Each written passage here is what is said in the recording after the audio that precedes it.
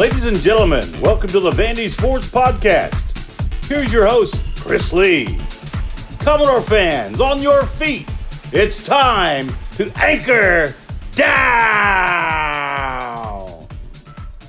Welcome to the Vandy Sports Podcast, presented by Dr. Jody Jones, DDS, part of the 440 Sports Network. I'm your host, Chris Lee. Our guest today, Luke Wyatt.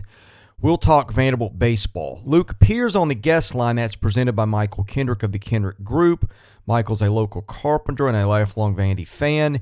He builds bookshelves, cabinets, picture frames, furniture, and made-to-order items, including a display case for my prized Dale Murphy jersey. I've seen Michael's work. He's a true craftsman. If you're in the market for custom woodwork, give Michael a call. That number, 615-830-9458.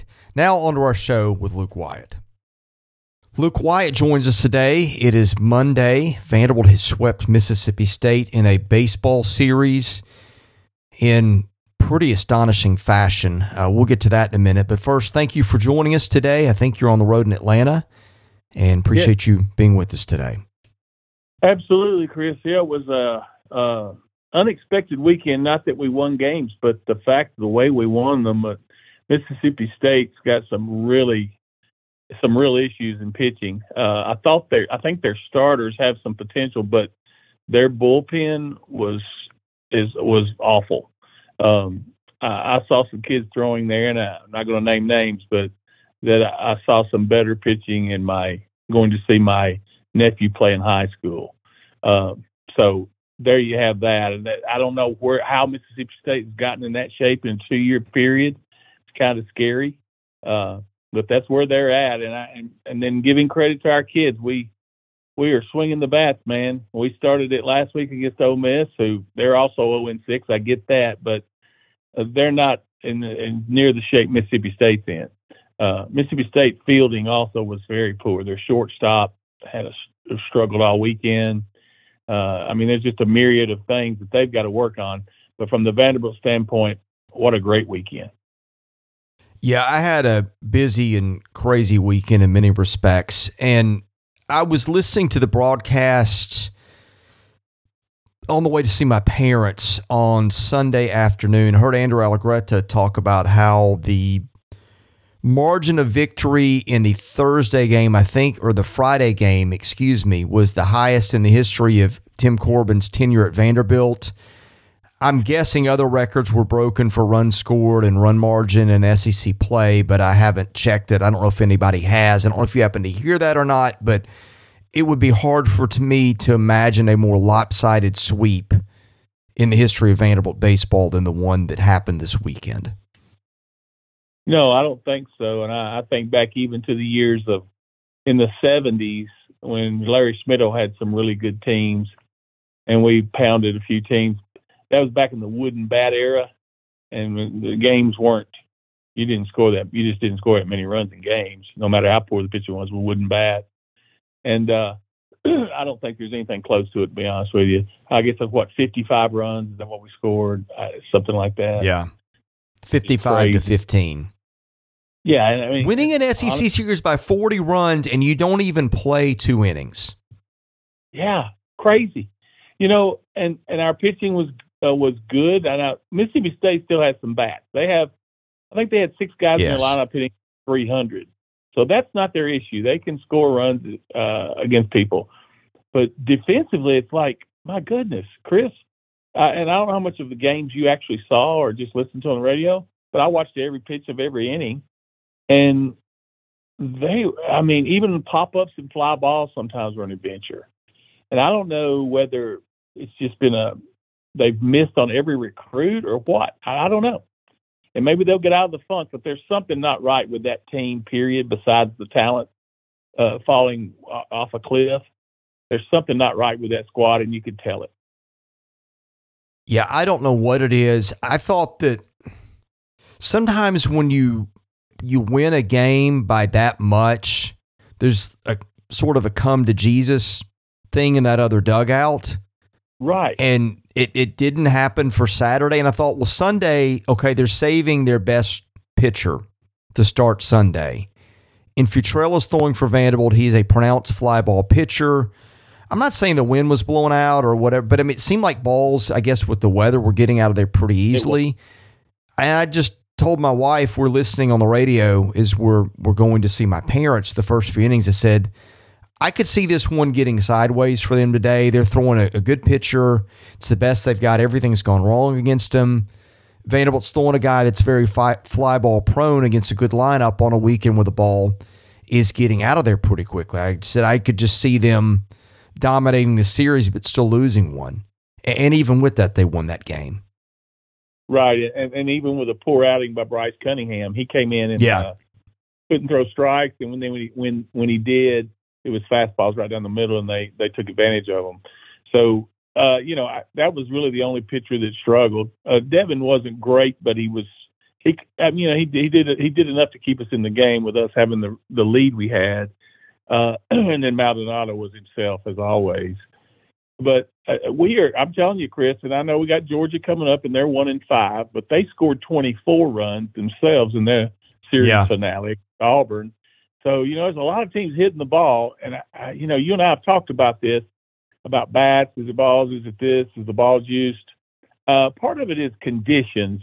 Like I said, Saturday, and I don't want to take anything away from some of our home ones. I think Parker hit one that was a no-doubter, would have been out it didn't matter. And then Diaz hit a couple that were no-doubters. But there were a few that the wind aided big time for them and us. And I think that's part of it, maybe, some windy conditions. But, my goodness, 26 runs, 18 runs, and 11 runs in an SEC series. I mean, you can underhand. Yeah, go ahead. I mean, you can underhand the ball to someone and not give up that many runs. I'm looking at the stat sheet in conference-only play for all the teams, and they've scored 82 runs. Next is LSU at 56. And again, and I get that there's some other teams in here that didn't bat in their halves of the ninth inning at home because they're leading. Maybe there's a run rule game or two, but that's 82 runs without getting to bat in 5 innings of 6 games. Yeah. Oh, yeah, you talk about being spoiled. If we win a game 4-3, we're going to think we're horrible. I mean, it really, we have barreled, and I do my barrel thing. Well, listen to this on the first game. Are you able to count that high? That's the question. I know you're smart, but everybody has their limits. Listen, it's funny. I do it with slashes on a piece of paper, or I do it in slashes on my phone. I was doing it on a piece of paper when I was sitting at home Friday night, and I got up to 31 barrels. We had 20 hits, but 31 barrels. That's crazy. It's a crazy number. And everybody over the weekend, I don't think anybody had a bad weekend. Everybody at least had one good game of the 3. And of course, Parker Nolan, they had to take him kicking and screaming out of Starkville. He doubled his stats or more for the weekend. Yeah, I wouldn't have blamed Parker Nolan if he missed the team bus to go back home. No, absolutely not. I mean, my goodness. But I do want to say this, to be fair, there were some wind-aided home runs. But it didn't matter about the home runs. We were hitting bullets all over the place, gap to gap. Enrique looks like he's coming out of it completely. He was very, and we weren't swinging at those bad breaking balls and being off stride and lunging and all that. That wasn't happening. Now, the Friday night pitching for them, like I said, I think it was Friday, their bullpen, those guys that came in now, they were all freshman kids. But my goodness, Chris, they weren't topping 84 with a fastball. They couldn't have been. Yeah, I don't know how to explain what's happened to Mississippi State, but that's another topic for somebody else's podcast. It is. And I'm looking at the stat sheet. This is SEC only stats. Vanderbilt leads the league in batting average, 366. Next is LSU, 312. Runs, as I said, Vanderbilt is 82. LSU is 56, second place. At bats, Vanderbilt's had 224 at bats, second place, LSU 215. Hits, 82, second place, LSU 67. Doubles, Vanderbilt actually is in third in doubles. They better get it together. Missouri has 16. Georgia has 14, Vanderbilt third with 13. Of course, hard to double when you hit the ball out of the park. Vanderbilt actually doesn't have a triple yet. That's a little bit of an upset. 19 home runs ahead of South Carolina and Florida, which are tied with 16.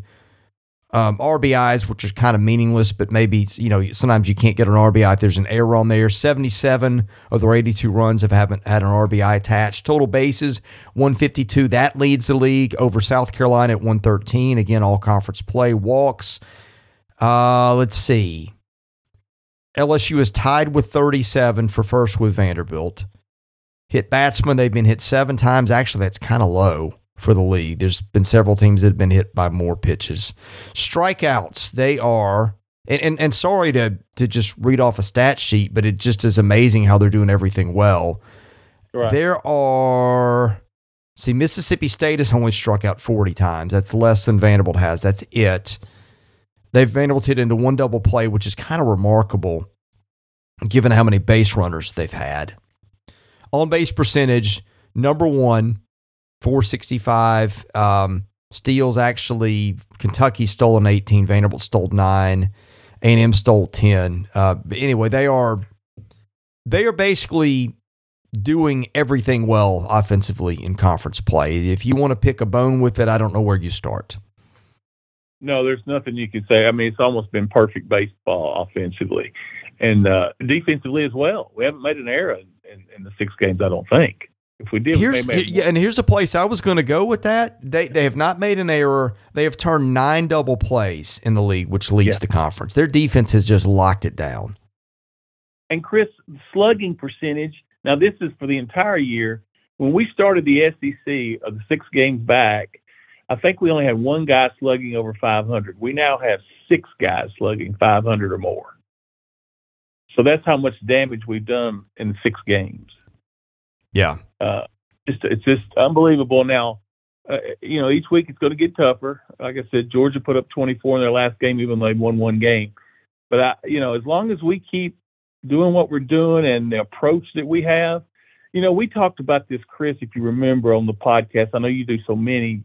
It's tough for you to remember some, but we talked about this, you and I, about the approach at the plate was not good in a lot of games, like that 17-inning game we had with Evansville, how just a lot of, poor decisions, taking a lot of fastballs down the middle. Well, we're chasing fastballs now. We're hunting them, and when they throw one, we attack it. Diaz, Polk, R.J. Austin, when you throw them a fastball, it's going somewhere hard. It may not be a hit, but it's going to be barreled. And I think that's just an approach thing that either Mike Baxter has decided to get this done, or with Corbs, but it's a total different approach than what they had in the first 15 or 20 games. Yeah, it doesn't look like the same team. I mean, like I said 2 weeks ago, it just seemed like they were leading the universe in soft ground balls to the infield. And I mean, I've never seen a team change its hitting approach and turn it around in the blink of an eye like this one has done. No, and I think the only thing you can attribute to it's not a negative, but the only thing that you can attribute this to besides them doing it is some poor pitching. Now, I don't know statistically where Ole Miss is. You probably have that in front of you, but I know Mississippi State's got to be over 10 as an ERA. They have to be. It's 14.98. State's pitching has actually been worse than Vanderbilt's offense has been good in league play. And I mean, right. Of course, half that's fueled by Vanderbilt, but State's given up 90 runs in 48 and 2/3 innings. 81 of those are earned. I remember last year, because they've lost now, 17 straight league 17. games? Okay. Last year they ended with 11 straight losses. Didn't Tennessee beat them similar to what we did? At the end of the year last year. So this is something that's an ongoing thing from carryover from a year. So, you still have to give someone credit. Like I said, I don't care if they're underhanding the ball. If you stand at the plate and swing and to get 26 runs home, then 18, then 11, that's incredible. Yeah, it just is a weird situation. Of course, that fan base wants the coach gone 2 years after winning a national title, which in a way, it's hard to blame them. Oh, listen, they have gone from the outhouse to the penthouse. I mean, the penthouse to the outhouse in a heartbeat. It just shows you, if you don't tell what can happen. I've got some weird pitching stuff I want to throw at you in a minute, but I mean, I think it seems to me like you said their swings have been more aggressive. I feel like you've got some guys like Vastine and Austin in particular who take some really hard hacks at it, and sometimes they'll come up missing, but I feel like the trade-off to when those guys are making contact is more than worth it. And really, it just feels like that's the approach for a lot of the lineup. And I recall back here last year to another team that did this. When SEC play started, they just flipped the switch, and it was Texas A&M. And you're just watching them going, that lineup is a nightmare to pitch to because you don't get an easy strike against them. They'll foul balls off. They sit fastball, and my goodness, they will swing and miss some, but they will also absolutely hammer it when it's there to be hit. And it just feels like we're watching the same offense we saw with the Aggies a year ago. Yeah, that's a great comparison. You know, it also kind of started for us, I felt like, when Bolger started hitting. Yeah, Jack he had a great weekend. He did. And again, he was one of those that got robbed 2 or 3 times where I did a slash for a barrel that he hit. And, gosh, Chris, there was – we could have actually had legitimately 70 hits in those 3 games. Think about that. That's just unheard of. But anyway, coming up with, the Georgia series, this can't continue. It's unrealistic to expect them to do this. But if they just do half of what they're doing, if you average 7 runs a game with their pitching, they should be able to win 2 out of 3 most weekends against any of the teams in the SEC, any of them. And I've seen everybody. I watched so much baseball, my eyes were bleeding this weekend. I've seen just about everybody's pitching staff. I watched the LSU-Arkansas game. They played really early the other day because of weather. And, Christian Little was supposed to be their closer, and Christian got racked. They have a few issues, too. Now, they've got some great arms, but they've also got a few issues in their bullpen. So I think everybody in this league is vulnerable. And we still got Leboke looked great again the other day. Cunningham was the only person who struggled a little bit. It's just so many positives right now. You don't know what to stop. The defense. I mean, good grief. 0 errors, and the play that the double play that ended one of the games, maybe in the second game, was incredible. The other guy that's standing out, and again, it's just so weird because he couldn't make contact hard enough to put it through a sheet of paper the last 2 months last year. And part of this season to begin, Davis Diaz is hitting the ever-living tar out of the ball. He had 2 home runs Sunday. He had that one. He probably had the hardest hit ball of the whole weekend on that one that was foul on Friday. And I don't know that was foul or just was hit so hard and so high over the foul pole. Watching the replay, it felt kind of like we don't know. We couldn't tell. We'll go with the call on the field, and for all we know, it was a home run. But that guy, and again, and I said this when they were not doing well. Let's not forget that they got some guys that have had some ability and have flashed some things before, and so you just never know. No, look, not in a million years would I've outlined it to play out the way it has, but Davis Diaz was a very, very talented player coming out of high school, and my goodness, it is now showing. It is. And sometimes it takes a while for it to all come together. When you get a hitting coach who wants you to do some things that are out of the ordinary or out of your comfort zone, sometimes it's human nature just to fight that. But then once you realize, hey, okay, there's a reason for this, and it could be this too, Chris. And this is just a straight up opinion. I don't have any knowledge of anything. It could have been Corbs sat down with Bax and said, look, what we're doing is not going to work. We got to change our approach completely starting blank. And that may be as simple as that. Let these kids, in other words, take the reins off these kids and let them go. Yeah. I don't know what it was. Whatever it was, figure it out and do it again and again. The other guy that's really been a game changer for them, you talk about Bolger. It seems like about the time they put Chris Maldonado in the lineup is when it changed also. You're right. You're absolutely right. And that would probably not have happened if Parker had a couple of rough defensive games early in the year. Dropped a pop-up, didn't he? Yeah, in foul territory, and there was 3 other errors. He dropped one on a pickoff play to first. It was right in his glove, just went over the tip of his glove. But I think Corbs was sending a message to Parker and played Chris at first that day. And then that day is when Chris, I think, went 3 for 4.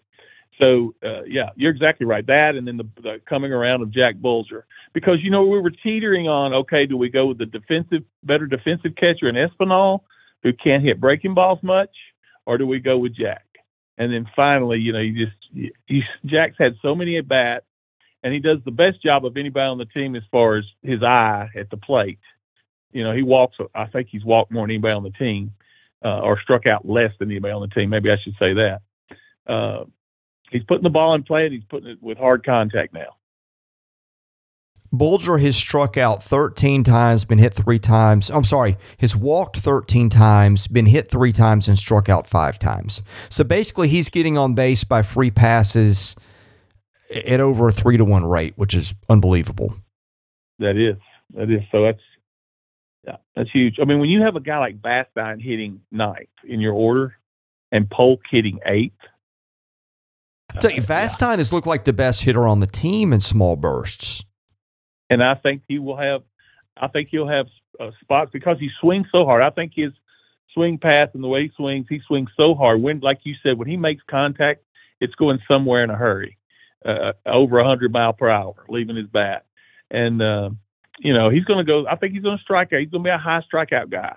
We don't have many of those on this team, knock on wood. We're still at that point that I keep talking about, only 7 strikeouts a game. That's where we're at, like 7.2. And we're striking out opponents at almost 12. If those stats stay where they are for the remaining 8 series in the season, we're going to be up around that 45 win mark. Yeah. And guess who's over 400 on his on-base percentage now? Who's that? Bradfield. Yeah, there you go. And we've talked. We both agree with this. He's the engine, and if when he gets going, it takes so much attention away from the hitter because they throw over the first 5 and 6 times, and most of the time, even though he's been caught early in the year, he's going to steal second on most catchers. Yeah. I don't feel like there's a guy in the lineup that I would love to pitch to right now. I feel like the most logical candidate, and I hate to pick on him, you have to pick somebody, is Parker Nolan. And the kid had an 11 RBI game with 2 grand slams on Friday. Yeah, like I said, it's crazy. And I think, he had 2 strikeouts, I think, in one game. That's the only flaw of his weekend. He had an incredible weekend. And he made some great plays at first as well. Vastine, I was listening to I don't know if they're the guy, you might know who called the game on ESPN Plus. Are those Mississippi State folks that called the game? I believe they are, yeah.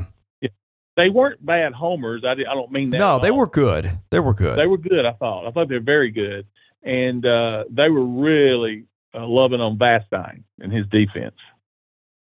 Yeah, I mean, like I said, their defense locked it down. And look, remember how bad Diaz started the season defensively? I don't think fielding percentage is everything, but he's .930 now. I think he was down in the 700s for a while when he was at short, or maybe low 800s. And I kind of watch fielding percentages by position over the years. If you start fielding north of about .930, you're generally a pretty good third baseman, and I know he's been fielding that at third. I mean, at least by college standards, and I feel like all his errors have come at short, but that could be wrong. No, you're right. No, you're correct about that. I think of his errors, and I don't know how many he has. It's not in front of me. I think he made 1 at third. He's got 5. And that. Okay, so 4 of them I know came to shortstop. So the fifth one, it may have been, so I think he made one. I think I remember a midweek game when he was switched to third and he made a boot over there where he made the stop but then bobbled the ball and couldn't throw anyone out. But now you want him to hit the ball to him. You're begging him to hit it to him. His reactions at third, and I said this when they made the switch, I liked it because I didn't know it was going to work out this good, but I liked it because I think his hands are really good, but his range is not as good as fast time. So it works out better for him playing third. They've turned 24 double plays this year too, and I mean maybe there's a little bit of good fortune involved in there. I mean, you got to get a ground ball hit to the right guy at the right time, and sometimes the difference between a double play and one getting through to score two is a matter of about 2 inches, but their turns and their execution there just seems to have been flawless lately. Well, the R.J. Austin kid, you got to love him. I see what Corbin talks about when he says he's an old 1970s type ball player. He is. He's just a grinder. He's going to do everything he can. There was a pop-up, and this was the announcers that brought this to the attention. There was a pop-up that was probably, 3 to 5 rows back. And the way Mississippi State Duty Noble is shaped, there's a big gap over there by the bullpen. He and Shrek, I'm talking Austin, and Nolan were all right there, and all three of them could have made the play because they were all hustling. So that's another thing. Now, I know it's easy to hustle when you're winning 26-3 and 18-5, but that was impressive to me. Well, think about this. Their infield next year could be just for giggles here. Let's put Maldonado at first. They could have Austin at second, Vastine at short, and Diaz at third. And you know what? I've seen some good Vanderbilt infields. That might be as good as any of them. This season of the Vandy Sports Podcast has been made possible by my friend Dr. Jody Jones, DDS. When it comes to general or cosmetic dentistry services, Jody is the best in Nashville. Just check out his client list. It testifies to that. He sees movie stars, music stars, athletes, coaches, you name it. Jody is the dentist of choice for stars in Nashville, but he sees regular folks like you and I as well. What people love about Jody's office is the ambiance. It's relaxing, it's friendly.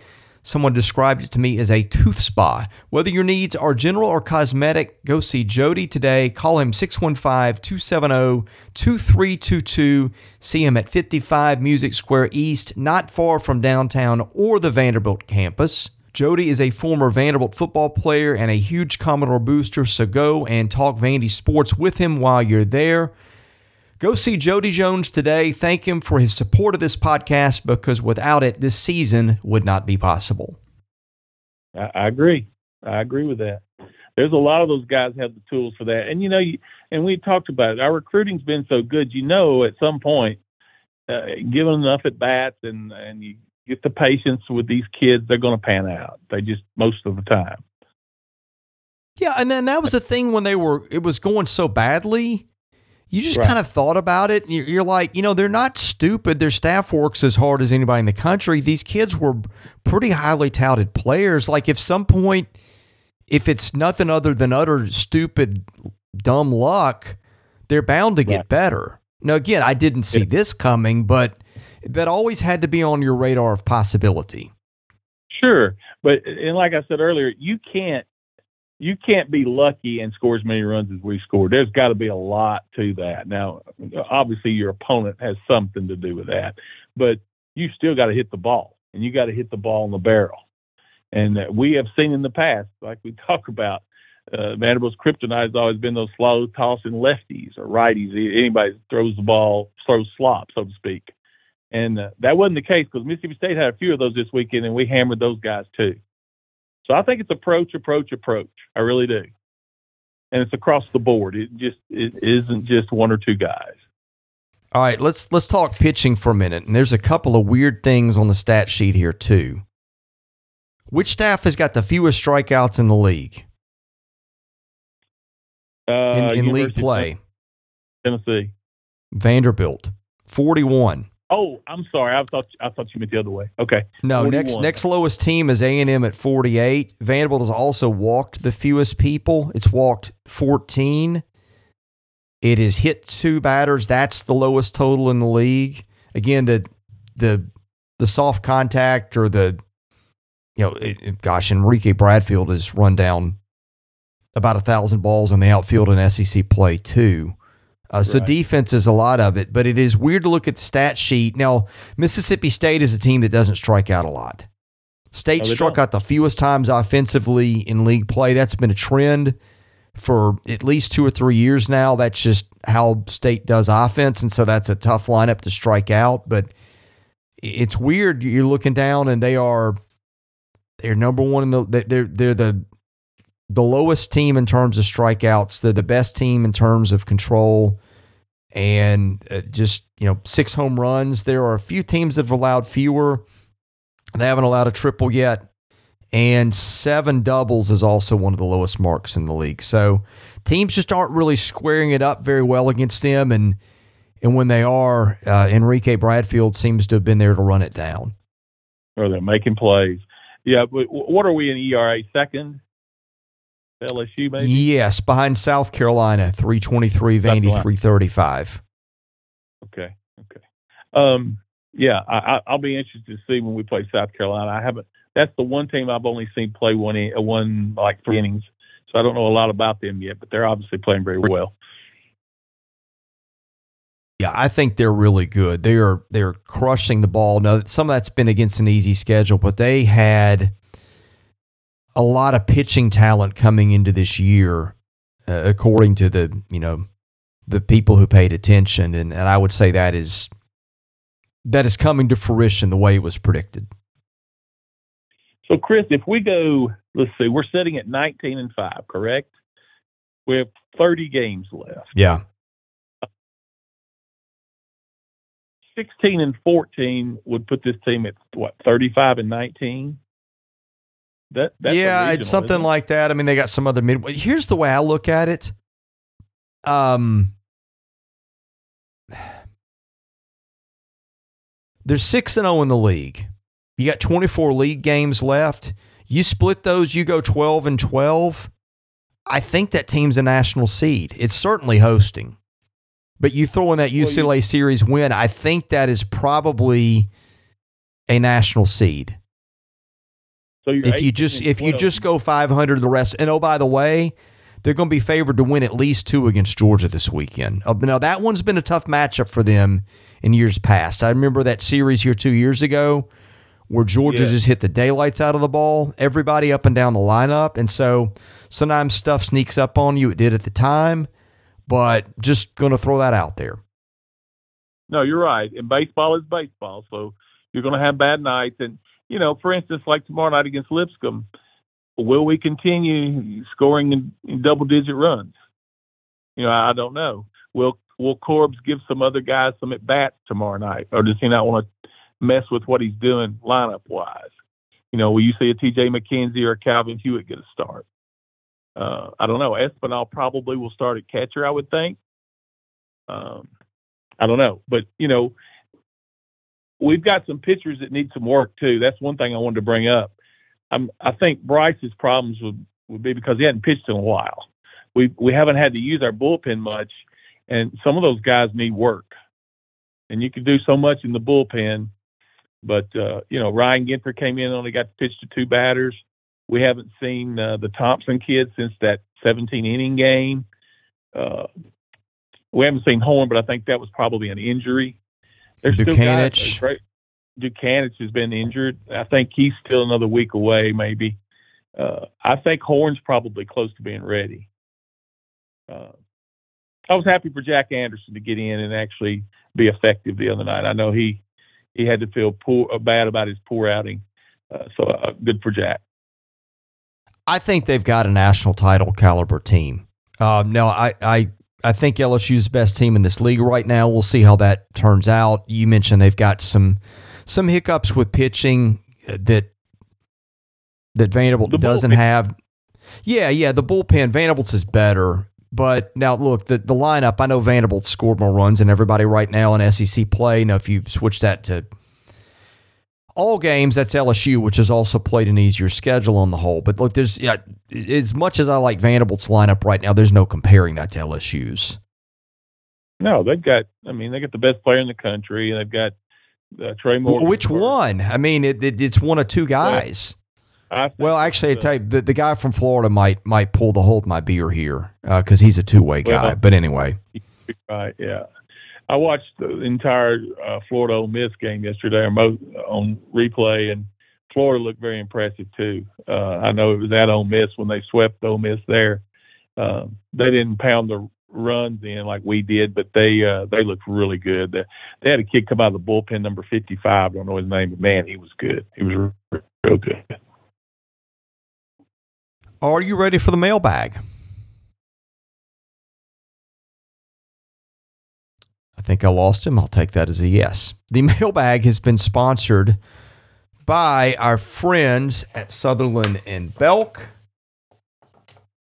As I scramble for the ad read, which you would think I would know by now because I've done this for how many years now?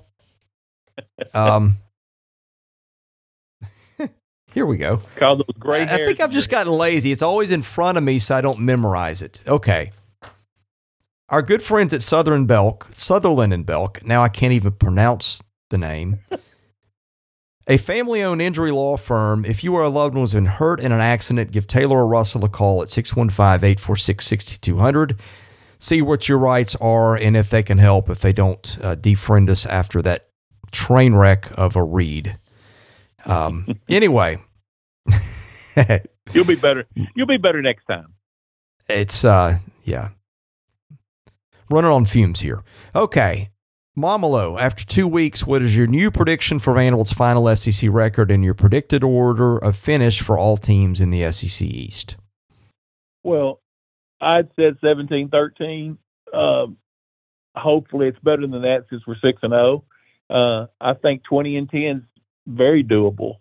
I think the rest of the league, I won't go through all 13 other teams, but I think you've got the two Mississippis are going to be in the bottom four. I think Georgia may be.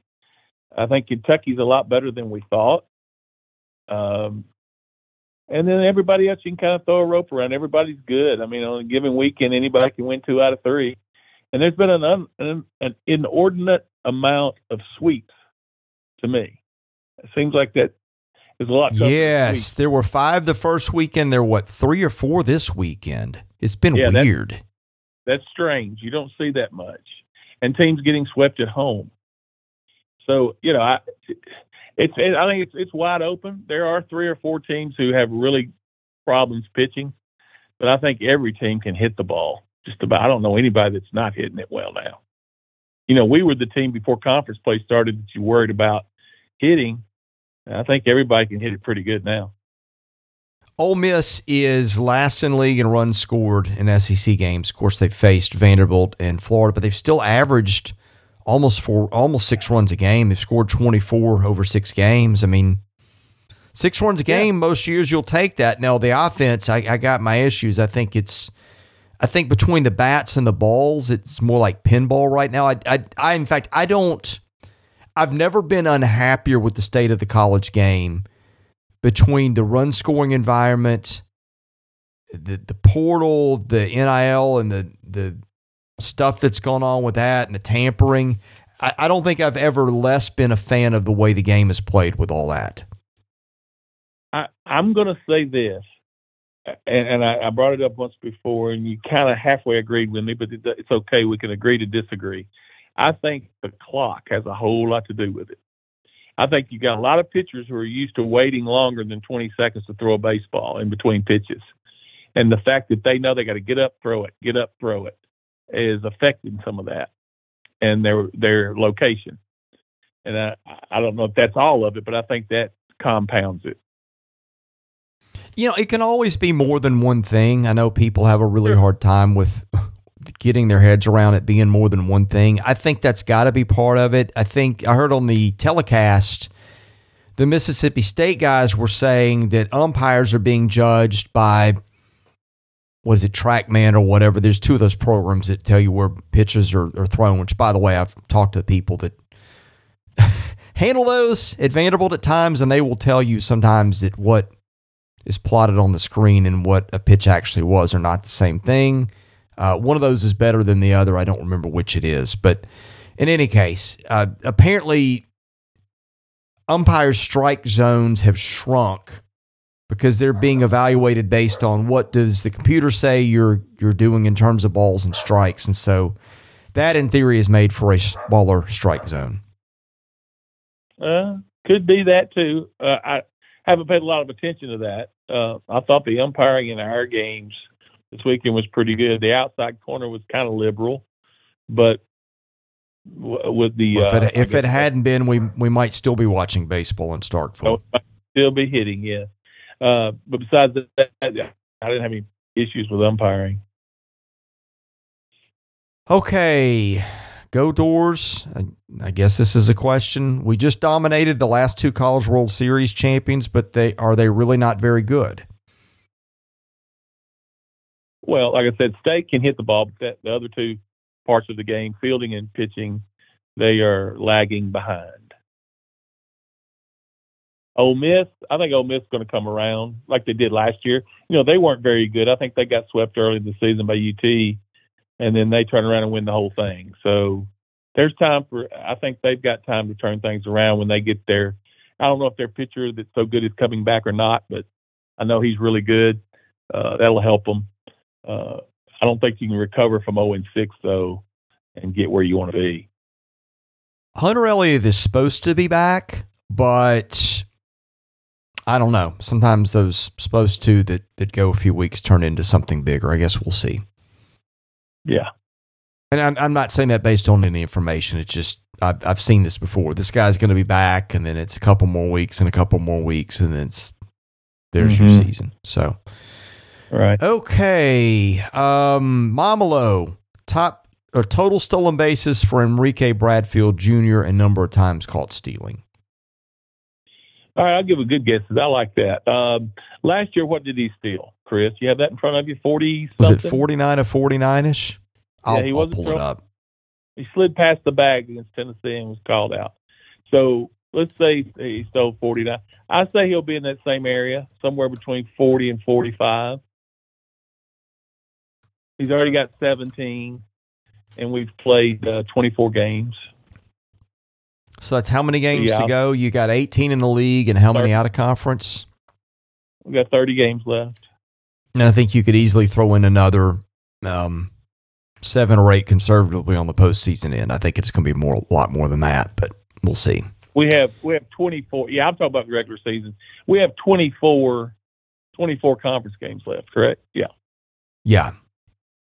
And 6 I'd go 1 a game as a rough guideline, which is about what he's done so far, and he's not even been. No. I've had the theory for a while that he just hasn't been completely well. Right. So if he does that, you're looking at 47 stolen bases. Yeah. Okay, what have we got next? Year in top 3 hitters. I'm sorry. I said no questions about Woody Woodenhofer. Well, we're not to football yet. I suggested keep baseball, but everybody, you still have people wanting. Well, no, I don't think I did it. I said we're going to hit baseball today, but people went in other directions with the questions too. I'm keeping them by sport all at once, so we don't have to change gears too much. Okay. Momolo, top year in 3 hitters and their final batting averages, same for home runs. Final batting average. Well, I think Shrek will lead us in home runs. That's a no-brainer. Batting average, I'm going to say actually Vastine. I think he's going to have a streak where he gets that average up to about 325 to 350. And RBIs, I'll go with Shrek also. Yeah, I think home runs was a question. Top 3 in home runs. Shrek would easily be on that list. Shrek would be on that list. Diaz, and since Parker's got a little jump on everybody, I'll say Parker, because when he gets that swing going to left and left center, he can go on a tear in 4 or 5 in a week. So I'll say Parker. Nolan will be in that as well. Okay, what have we got next? Let's see. Oh, 2 weeks. No, we did the predicted order, didn't we? Or the final SEC record? Did we do that one or not? That was the first question. Oh, you know what? There was part of the question I didn't get to. Predicted order of finish for all teams in the East. Yeah, I kind of went at that as a bottom 4 being the 2 Mississippi schools, Georgia and A&M. And then I had everybody else kind of anybody could beat anybody. So it's hard to predict after. Yeah. We have a chance to win the thing, that's for sure. I don't know enough about South Carolina. Obviously, their record's great. I know Kentucky's better than we thought, or at least I thought. Up there, I think Tennessee is not near as good as they were last year. Their pitching has not been as dominant, that's for sure. And their rolled bats hadn't worked. Sorry, Chris, but their rolled bats haven't been working quite as well. I think there's like 6 or 7 teams that could win it. Yeah, I would go. I would go Vanderbilt, Florida, South Carolina, Tennessee in that order. Although Missouri might break in there too ahead of Tennessee, because Tennessee's schedule's brutal. I think Tennessee's good. Yeah, that's what I'm saying. They got out. What about LSU? You left them out. Well, he said East. Oh, I'm sorry. I thought he meant the entire conference. I'm sorry. No. Oh, I'm sorry. Well, that's easy then. The East, I left out Kentucky. Kentucky, which is number 1 in the RPI. Yeah. That's what I'm saying. It's 6 or 7 teams. It's crazy good. Yeah. It is. It's crazy good right now. Now, there'll be some separation as time moves on, obviously. But right now, you can't just point to one team and say they're going to win it for sure. There's not one dominant team. Here's who the teams don't play. Florida does not play Arkansas, LSU, Mississippi State. Georgia does not play Alabama, Mississippi State, or A&M. Kentucky does not play Arkansas, Auburn, Ole Miss. Missouri does not play Arkansas, LSU, Mississippi State. Carolina does not play Alabama, Ole Miss, A&M. Tennessee does not play Alabama, Auburn, Ole Miss. And Vanderbilt does not play Auburn, LSU, or A&M. Yeah. Tennessee's we are totally different from Tennessee. I think our best chance of winning games in sweeping series are the first 4, and then after that it gets tough. Tennessee's just the opposite. Their first, they got LSU, Florida, and then us in the next 3 weekends. It's at LSU, Florida, and Knoxville, at Arkansas, Vandy, and Knoxville. Okay, then it's Mississippi State at Georgia, Kentucky at South. Those last 2 series aren't easy for them either. No, of course, Vanderbilt. Vanderbilt's going to go South Carolina at Tennessee, Kentucky at Alabama, at Florida, Arkansas to end the year. So might be good to grab as many wins as you can get the next 2 weekends, because you might need them later. Yeah, put some money in the bank. Absolutely. That's why this weekend we can't rest on our laurels. We got to get 2 out of 3 at home against Georgia. All right, basketball question. Of course, we have a basketball question. Looks like we've already lost 2 members of last year's freshman class to the portal and lost the entire class from the previous year. Is this a negative for the program, or just the nature of college basketball under the new rules? Is Stack too old school in the way he treats freshmen in the new portal world? I think a perfect scenario for basketball teams, not just Vanderbilt, is a couple of freshmen. When you start getting 3 and 4, because you're not going to be able to keep up, because everybody, let's look at how old some of these teams are. Like UAB started 5 seniors. I think the portal, even for Vanderbilt, can work. If you get 2 portals and 2 freshmen every year, is a perfect blend, in my opinion. It's just a different day, man. It's so different. And, I don't know whether the situation with Dia and Shelby has been, we don't want you back, or have they left on their own? I don't know that. I might try to work on that when I get back in town, try to figure that out. I don't know. Jerry had talked about how good Dia was as an athlete. But I always said he's just so raw, he can't help because he's not really doing anything. He just hunts his shot was all he was doing, really. So, I don't want to be negative on those kids. They're freshmen and whatever. And we obviously thought they were good enough or wouldn't recruited them. But I do think, to go back to the question, a couple of freshmen and a couple of transfers is the way to go for most teams. Okay, VA 72, and this is the last one, all things considered. What do you think is the current trajectory of the football program and why? Well, I made myself clear on this. I feel like we should be a bowl team this year. I think we should be playing Tennessee with 6 wins in our pocket. Reason I say that is because the least we should do in non-conference is 3-1. I know Clark will kick me in the butt for saying all this, but that's okay. It's like put a little pressure on him. And I think we should win 3 conference games. So that's 6 before you play Tennessee is what I'm saying. All right, then, we're done. Okay, sorry. Unless you get a ton of injuries. I'm sorry. I always preface that with unless you get a ton of injuries, stuff out of your control. Sorry, didn't mean to cut you off. The stomach is growling, okay. And when the kitchen calls, the attention span gets short. Chris, I've enjoyed it. Likewise. Hey, Luke, thanks for coming on, and we'll grab you again, I guess, next Monday. All right, talk to you then.